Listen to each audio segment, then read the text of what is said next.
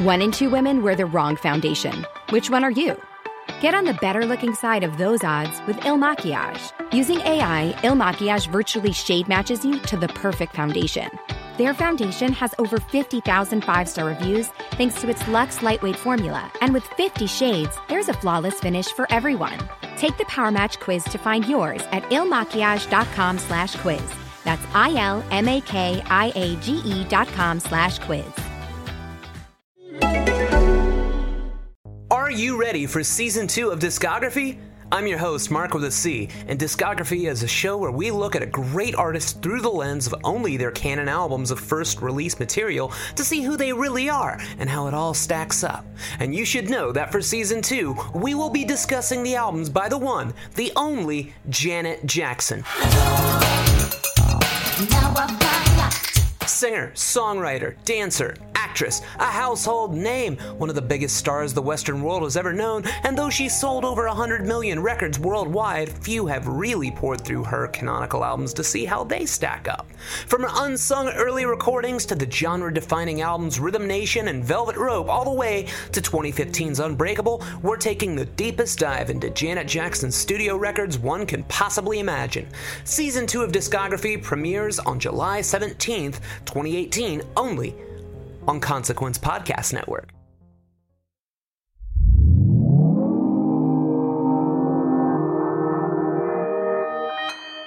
Consequence Podcast Network.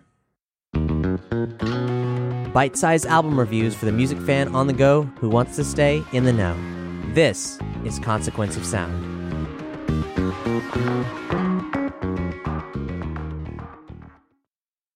Joy, the new album by Ty Segall and White Fence, an audio review by Tyler Clark.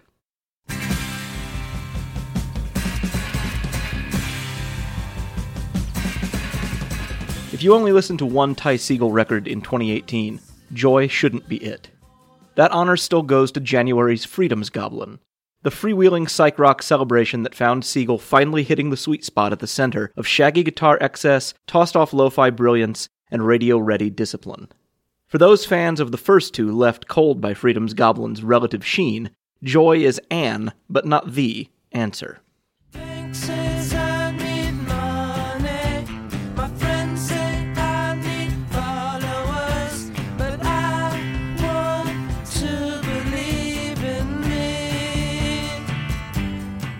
This is the second record credited to Ty Segall and White Fence, also known as lo-fi veteran and longtime Segall collaborator Tim Presley. Traditionally, Segall's non-solo work acts as an outlet for something that doesn't totally fit within the rubric of his typical albums.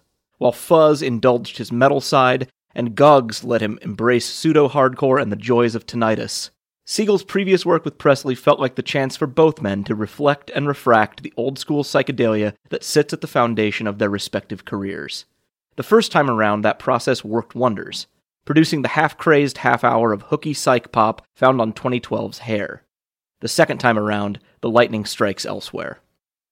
Sounding like they were probably more fun to make than they are to listen to, the 15 tracks of Joy seem content, at their best, with shambling along on the frayed, half-built charms of a sketchbook. We see oceans, baby blue. We see oceans, baby blue. We see oceans, baby blue.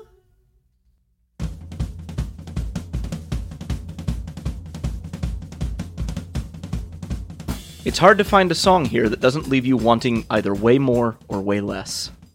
Opener Beginning gets off to a promising start with arch falsetto and faux tribal drums, but its abrupt ending robs those elements of any real chance at developing into something truly satisfying. Ditto Other Way, whose circular saw guitars briefly turn the record into an early Husker Du 7-inch, before it abandons that line of inquiry completely. By contrast, Segall and Presley treat the album's longest song, the mostly instrumental She Is Gold, as an extended warm-up, gradually building over the course of 5 minutes to a by-the-numbers payoff whose lack of lyrics feels accidental rather than intentional. It's jammy and ominous and probably sounds tight as hell in the intimacy of a practice space, but it winds up giving off the vibe of unfinished homework when translated to tape. Sometimes even the shortest tracks are too long. The atonal squawks of rock flute render that track the longest half-minute you'll pass all year. He's a good girl, she's a good girl, we have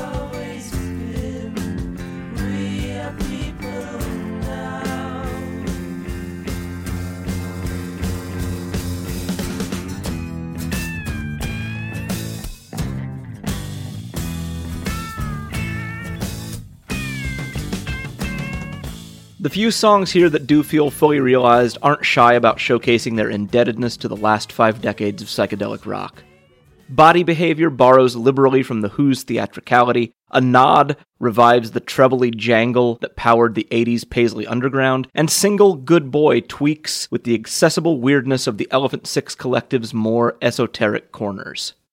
Even then, you can sense the scaffolding. Good Boy tosses off musical and lyrical callbacks to the album's opener that trail off like a half-built highway, rather than leading to more of their hinted-at cohesion. Ultimately, the best song on the record is the one with the least pretense. Closer My Friend skips the easy referentiality in favor of an unguarded Laurel Canyon-style ballad that closes, finally, with some of the record's best solo work.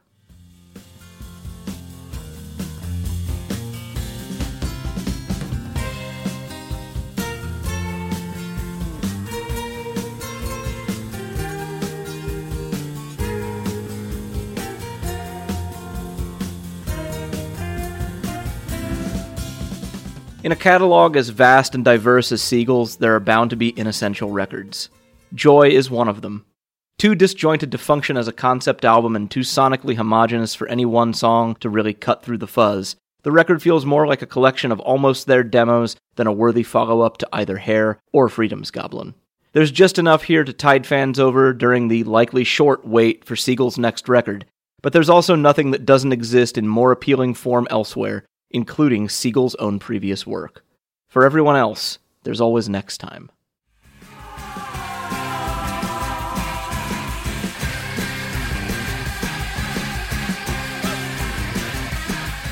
Joy is out July 20th on Drag City. Our grade? C. Stay tuned to Consequence of Sound for album review podcasts 3 times a week. If you love these shows, don't keep it to yourself. Let the world know. Rate and review us on iTunes and Podchaser. And be sure to check out our other programming on the Consequence Podcast Network.